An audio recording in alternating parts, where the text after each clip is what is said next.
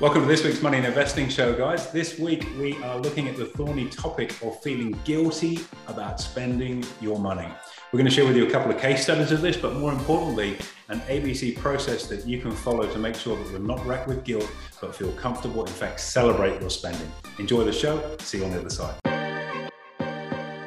Hey guys, welcome to this week's Money and Investing Show with me, your host, Andrew Baxter, and as always, my co-host and offsider, Mitch Olorenshaw.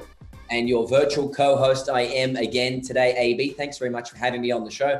Beautiful background, a little bit different to our previous broadcast. No pictures of famous people, rather almost a painting-like scenery, buddy. Nice. Yeah, that's our backyard, mate. That's down here at Byron, and we're very blessed. Beautiful part of the world. Go up the hill there, we've got a rainforest, and then the other side of it, we've got the beach. So very nice part of the world. Trying to make the most of lockdown, and good to see that you're in the office there, in the office studio too. So well done on the diligence and hard work. Studio, lights everywhere, cameras around me. So just like the good old days, my friend. Now jumping in to today's topic.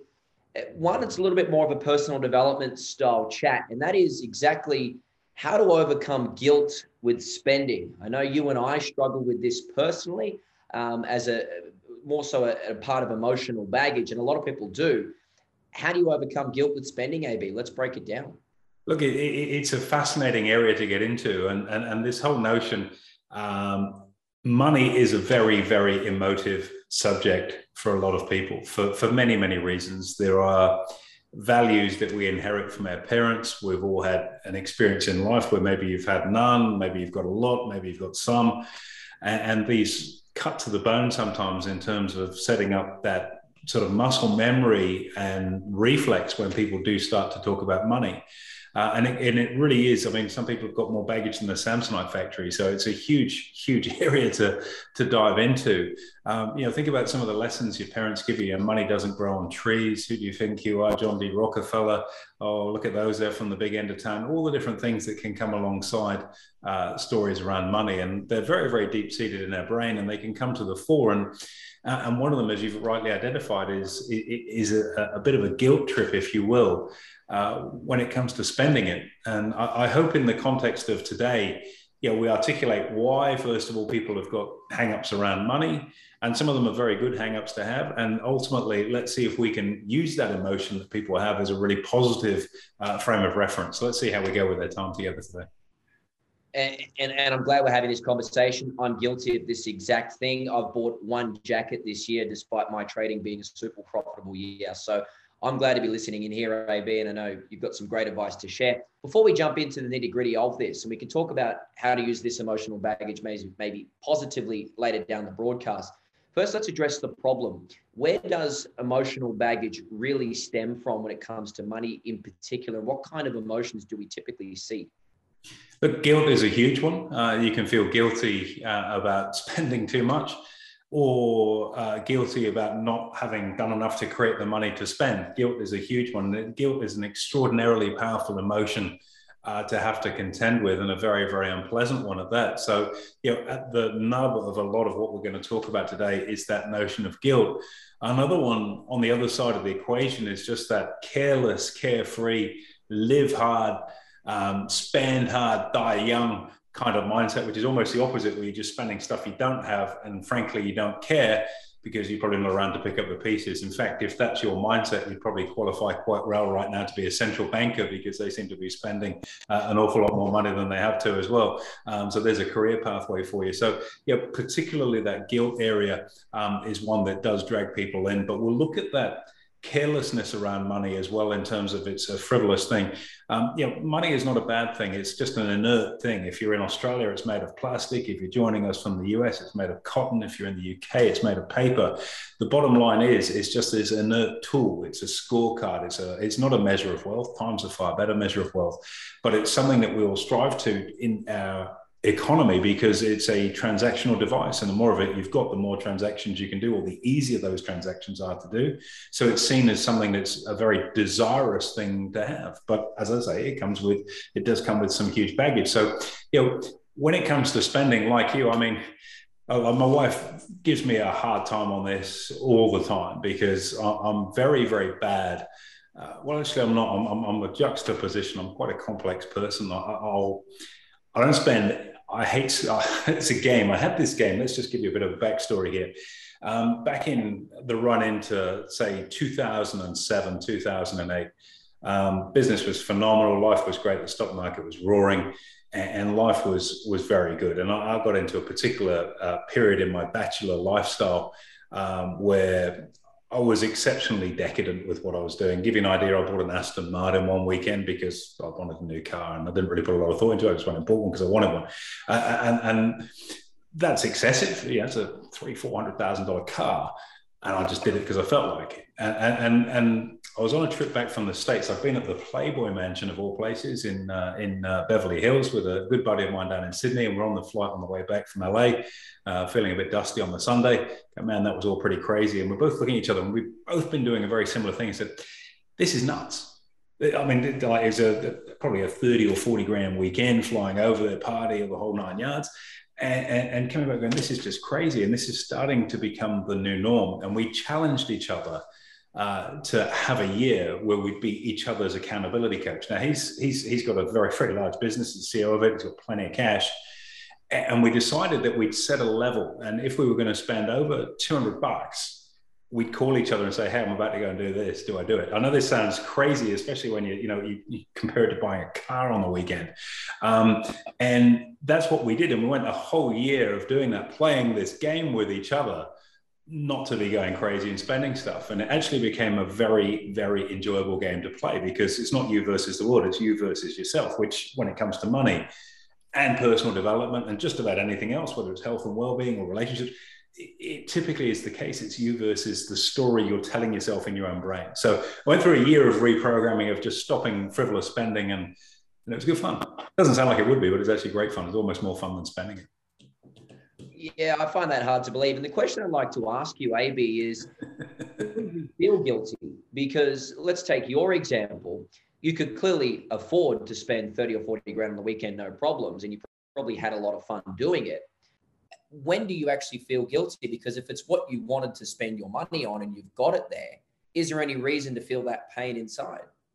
Well, that then opens up another door. And I think it's a broader question. I can afford it. But it comes down to, what's your motivation for wanting to do this? Why are you making these decisions to go and have a weekend like that? And that wasn't a one-off. That was something that was happening every 4 to 6 weeks. We'd go to LA and do the whole thing again. What was your motivation for doing it? And that's something that's a deeper seated question. And that, when you start to get into your motivation, opens up a lot of pain. And for me, in my case, and I've spent quite a bit of time working this out, it was because I felt that I had something to prove to myself or to people that knew me, to show that I was doing well. And all of a sudden, it doesn't become about you and what you're doing and enjoying. And don't get me wrong, I enjoyed those experiences. It's going to give me some terrific war stories to particularly tell my son as he gets older. But the reality is, my motivation for doing it, I worked out, was because I was proving something to myself by showing other people how well I was doing. I had a pretty poor upbringing financially, very happy upbringing, loving parents, had a brilliant family environment, but we didn't have any money. I grew up in a working class town where no one was really expected to do too much. And I have enjoyed, some, by most people's benchmarks, I guess, some pretty reasonable financial success. And so I felt I needed to show everyone, and it's not about necessarily showing off, because I think it's also showing off to myself or proving to myself that I'd actually, in my own mind, achieved this and I could do it. And it's actually a very poor motivation when you start doing things for what other people think. And someone I spent some time with a while back, some of the best advice he gave me is, give away the good opinion of other people. And it's hugely powerful and liberating when you do that, because all of a sudden you start to do things for your own reasons, rather than having to prove things to other people. And that was quite an area of self-discovery for me, what's now 15, 16 years ago. And it was the best growth period I can remember in my life, because all of a sudden you kind of, you've ticked those boxes, you've done all that colorful stuff. And I still do some of those things. I don't go to the Playboy Mansion anymore. I don't think my wife would be very happy if I cleared off for a weekend with the boys and did that. But in terms of buying nice things, I do it. But my motivation for doing it, I think, is much, much different. It's not about being able to make a statement and say, hey, look, I'm not the poor kid from Swindon anymore. It's about doing things for a totally different reason. And I think that was a huge breakthrough. Gotcha. And it's certainly timely advice. And it's an interesting point, I think, to dive deeper on, AB. From the message of what you've just what you've just outlaid there, it looks like it depends a lot on your past. It's particularly early on as a child, those frames that you're maybe taught, values from your parents or what you've picked up along the way. In your opinion, how do those past frames today affect us, and do they affect us? Well, they do. And that's where I think the guilt over spending can sometimes come in from. If you sort of think, let's say you went out and bought a big ticket item. I don't know what a big ticket item is to our listeners, and it can vary massively, I guess, from person to person. But let's say you've gone and spent X on it. Let's say a television set, a new flat panel TV system. And you think, gee, that was, $6-7 grand. That was a lot of money to drop on that. And then you start to break it back and go, yeah, when you think about it, man, I used to have to work for X to earn enough money to do that. Or, that's half of what my parents had saved when they passed away. Or, all of the stuff from there. You start to use frames of reference, I think, from the past to the now. And a really good example of this, so I went through a really hardcore period around about 2007, 2008, somewhere around there, where I really spent a massive amount of time really looking at this. And one of the things I really noticed is that if you think about $100, in your own mind, you sort of go, well, $100 is a fair chunk of money. It's not really, but you kind of see it as being that, because when you were a kid, $100 was a lot of money. And your perception of what's a lot of money isn't linked to inflation. $100 is still in your mind seen as being a lot of money, even though the cost of living has gone up astronomically, and $100 isn't that much now. You still, oh, gee, $100? What? You know what I mean? And it's because the frame of reference is from an era so far down the line, but our brains don't necessarily move that thermometer gauge up to say, well, a big chunk of money now might be $1,000 to give you a comparison. So 100 really isn't anything, but in your mind, $100 for that, that's a lot of money. Maybe I'm just weird when I think like this. I don't know. Maybe I've got some really, really strange beliefs around money. But so your frame of reference typically is from your past. You think, well, gee, I used to earn £1 an hour. What's that? $1.80 an hour working in a bakery, and then you're going to go and spend that on this. Do you know how many hours you'd have to work for that? And then you go, yeah, but you don't earn £1 an hour anymore. You know what I mean? It might be that per second, and it's changed that much. But your frame of reference is still tied up in those benchmarks, because the lessons back then, the memories, the emotional pull is so deep-seated. This feels like a therapy session for me. I hope it isn't for everyone. Maybe it might be a good one for our listeners too. But it's so deep-seated in you as to where you see the values around money and what's cheap and what's dear and what's good and what's not. So massively tied in here. And it's a really, really hard umbilical cord to cut and get on with your life. The second you can do it, means you get to live. And we can talk about some skills for that. But I do think our points of reference most definitely buried in our past, and as a consequence, they're quite small, because you would hope over your life your net worth and your ability to earn is increased significantly. So your points of reference need to increase significantly too, but that doesn't always happen. Gotcha. And there's plenty in that to dive into, but let's put a positive spin on this. And as you mentioned, some tools to kind of get over that feeling and maybe justify spending some money. Fact of the matter is, AB, there's no point earning all of that money and having these audacious financial goals if you can't enjoy any of it, even if it's something simple like taking your partner out for dinner or buying yourself a nice watch, whatever it may be. Let's go through the steps now. Now, you and I have had this conversation plenty of times because we don't spend anything. And that is the need, want. I'm actually thinking while you're saying this, and I realize I probably do, but I just don't. So yeah, okay, we'll get on. So the need, the want, and the deserve test. Do I need this? Do I really want it? And do I deserve it? Let's break it down right now. What are your thoughts? I think that's an absolutely brilliant framework that you've just come up with there to really help make some sense of this. And I think, we talk about the world of investing, which is, of course, where we live, and the fact that there simply is no room. There is no room for emotion in that yet. Pretty much everything we've talked of so far has been quite emotive. So let's build a trading plan, if you will, to detach that emotion. I think those three headlines you've got there. So do you need it? Do you want it? And then do you deserve it? That last one's pretty tricky. We'll get onto that in a moment. And I think that's exactly the sort of move I've made post 2008, where I've gone on that journey and I've really looked at things and you go, okay, do I need this? And that's a really simple binary test. And if the answer is no, then don't get it. Simple as that. And I go back to my father. He always used to say to me, son, think about what you want. And if you don't need it, the chance are if you buy it, you'll get fed up with it by the time you've paid it off. You bought it on credit card, or in today's world, with a buy now, pay later service, those 4 easy installments to keep you entrenched in misery and consumerism. And here's an interesting statistic. 20% of online transactions in Australia are done using buy now, pay later. It's about 2% globally. That we're so far ahead of the world in pushing that particular problem onto our next generation, which is really scary. But parking that to the side. You buy something. Back in my day when I was growing up, it was either hire purchase or sort of lay-by, where stuff was in installments, or then onto your credit card. So by the time you paid for it, you probably don't want it. And something is probably right. So really evaluating, do I need this or not? Is it going to genuinely add some value to my life or not? And I'm not talking about buying a newspaper or some chewing gum. I'm just talking about more of the consumer type stuff that we can get sucked into. So number one, do I need it? Second thing, do I really want it? Now, the 2 questions that we're looking at there, and I'd probably almost put those in the other order. Do I actually want this thing? Yeah, I do. Everyone's got one, but that means all of a sudden you're making your decision-making based on everybody else. Remember, give away the good opinion of other people, run your own race, do your thing. And look, I feel for your age group particularly, Mitch, because, in your generation, there's so much massive peer pressure. And look, peer pressure is no new thing. It's been around forever. But it's more marked, I think, for your generation, given social media and the prevalence of influencers spouting their garbage that if you don't have this particular set of sneakers or this bikini that Tammy Hembro's wearing this week, you're the world's biggest loser and you shouldn't be at a pool party. So there's an enormous amount of social media pressure on today's youth to get stuff and subscribe to that whole consumerism rather than walk your own beat. So do you want it? Yeah, of course you want it. Everyone wants nice stuff. But do you need it? That's the filter. Not really, I don't. Yes, I want it, but do I need it? No. And if there's a disconnect, if one's a yes and one's a no, don't get it.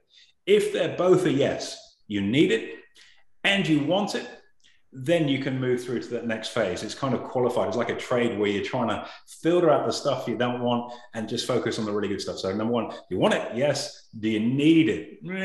Yeah, I probably do. So to give you an example of this, it'd be like, say you're upgrading your IT. So we're working remotely now. And so there's a requirement where the communication tools you use are a little bit different. Now, do I want a great studio so I can better serve our clients? Absolutely. Do I need to? Yes, because audio, particularly on something like a podcast, is extremely important. So when I bought a new mic the other day, it's not very exciting. It's a couple $100, but it was a want and a need. Okay, so there were 2 bucks there. Do I deserve it? Well, in this case, I think our listeners deserve it because hopefully this is more pleasant on their ears. So yes, there is. There's a 3-box tick. That's a transaction you move ahead with. So bringing that deserve into the equation. Do you need it? Do you want it? Now the hard one, do you really deserve it? And this is where we can beat ourselves up badly. And look, we can spend a nice little segment of time on this. And it's something that's really come into the fore. I've got someone I'm doing some personal mentoring and coaching with at the moment. Lovely guy, driven, smart, going to do well. But he's very hard on himself, as we all can be. And so he's constantly beating himself up. So when you pose a question, do you deserve it? He'd be excessively hard on himself and say probably not, because he tends to beat himself up. He shouldn't do that. But I think we can all be very guilty of doing that, where we go, oh, I don't really deserve that. Well, why not? That's a good question to us. Why don't you deserve it? And so let's use the power of that emotion in a really smart way. One of the things, if you're going to make a decision to buy something, is to try and use your desire for wanting that thing into leverage on yourself to take the right kind of action to actually get it. So that, yes, you can look yourself in the mirror and say, I know I've got a credit card bill coming, or maybe pay cash for it, whatever. I've got a bill coming in 5 weeks and it's going to be big because I just bought this big ticket item. We need it, we want it, and heck, we deserve it. How do you make that happen? Quite simple. And that is attach having that item back to good old goal setting and making it a reward for yourself. Do something that you've been putting off for a period of time that you know that you need to do, but you can't quite get the motivation to get your backside into gear to do it, and use that need and want as leverage to get you to commit to doing the task that's needed. Then you deserve the reward at the end of it. That way you won't feel guilty about having something, because you'll look at it and, like I say, I am a juxtaposition. I hate spending, My wife will say I don't spend anything, and I'll go and buy, you know, some wine or a watch or a car or whatever. I've got a few vices, but they'll probably be my top three. And it's not like a small outlay, but I'm totally comfortable with that because I always attaching it to putting myself through a process where I've made that the reward, so that when I've got that thing, I can look at it in the garage or on my wrist or in the wine cellar and go, I deserve that because I did this, this, and this, and this in order to get it. And that way it sort of pushes that guilt to the side. A lot of people live with financial guilt, and you shouldn't. If you structure your reward system this way, do you need it? Do you want it? Do you deserve it? Then when you actually attain that, you've done enough to create. It's timely advice. And if you're spending, say, 3, 6, even 12 months looking to achieve a goal and you finally get there, absolutely you deserve it, because it's not the thing that you're about to buy. It's the person that you've become who's worthy of buying that, which is the important part. So absolutely on the same page there, AB. As we come to the end of the broadcast, we've covered a lot in here and it hasn't been easy to listen to. I've certainly taken a few mental notes on your advice. Where do you start? Because there's a lot of things going on right here in terms of pieces to the puzzle. How do you get going on this? Because I don't want to feel guilty anymore. Look, I think one of the things you just threw in there, and you're on fire today, you need, want, and deserve structure. And what you've just said, the whole purpose for goal setting isn't about the goal itself. And that's the biggest mistake that people make. It's to become the person that's, and I use this term very deliberately, become the person that's worthy of having that goal. Okay, so let's say you set yourself a goal where, you know, you're going to get through the education on our trading side, get your broking account open and take your first trade. And the reward that you want to set yourself, you don't necessarily need this, you might want it. And I'm just going to use something, say a bottle of champagne, a nice bottle of champagne, you and your partner to sit down on date night, which is something, money date night, which is something I'd massively advocate. Nice ice cold bottle of Bollinger or Krug or something that's quite nice and a bit of a treat for you. And when you pop it, pour it, sit back and enjoy it. And you can do that and go, do you know something? The reward wasn't this. The reward was me developing the habit of taking an action step every single day, getting the education done, getting my account open, putting money in my account, taking that first trade. Every day I've taken steps towards achieving something that means, yes, we do deserve this. And if I've taken those steps properly, we can have lots more of this nice champagne, because we've set in play a machine, a process, momentum, in order to get us there. And that's crucial to understand. So, you know, if you're someone that has an ability to spend and then feel guilty about it, try reframing the way that you go about buying stuff in this way, where it becomes the byproduct for you, not the reward, but the byproduct of doing the unpalatable steps that perhaps you've dragged the chain on in the past to get what you want out of life. That I can almost guarantee, and send in some feedback on this by all means, I can almost guarantee will remove that guilt trip that you have when the thing that you've bought arrives or you enjoy it, because you don't just get it, you earned it. And that's a very, very different feeling. And there's nothing better when you've achieved a goal, you've earned something that you really, really wanted, and you're enjoying it with your family or your partner, even yourself. AB, great advice. Thank you so much for your time today. I feel like we've learned plenty, a lot of, I guess, lessons in there in personal development, psychology, and also budgeting and money management. So an all-rounder, great podcast. Thank you. Look, it's a very, very personal journey, you know, and I could talk at length about it, which I won't now as we're wrapping up, but the bottom line is you've got to look at what your motivations are for doing something. And if you're feeling guilty at the end of it, it's because your motivation is probably wrong. Take some time to reframe that, give away the opinion of other people, and turn what you're doing or what you want into a stick and a carrot to get you the momentum to build that. And here's the great thing, it won't just be a one-off reward. You'll set yourself up with a machine that you can have that on an ongoing, regular and consistent basis, which then lets you build even bigger goals without feeling guilty about it. Last thing I'd just tag on this, perhaps I should have made it in as part of the conversation. And that is, if you're spending money on something discretionary, only ever spend it out of the proceeds or returns from your investment, never the principal. Very, very important. Don't use your capital up to buy stuff. use your profits and your proceeds from what you've been doing to buy stuff. And that way the nest egg's going to grow. You can set yourself bigger goals. I know a lot of soul searching went on in my life in 2007, 8, and I'm glad I did that, because, you know, breaking the shackles of peer pressure or what other people think and doing things for the wrong reasons is certainly a way of racking yourself with guilt. And if I look back and think about that era of my life, I feel guilty about so much of the money that I would have torched. I could afford to do it, but I almost feel guilty about that because my motivation wasn't right. Now I know what I know and what I've learned through that journey, and hopefully some of that wisdom I've been able to impart with the conversation we've had today may stop you feeling the same and can set yourself up for a life that's not full of guilt, but one that's full of deservedness and seeing yourself in a far better light, saying you do deserve this, you've done the work, enjoy the return. Great advice. Thank you very much, AB. Appreciate it. Absolute pleasure. Anytime, Mitch. There you have it, guys. Make sure you give us a review and a rating so we can share the word and get this information out to more people. And we look forward to hosting you next week.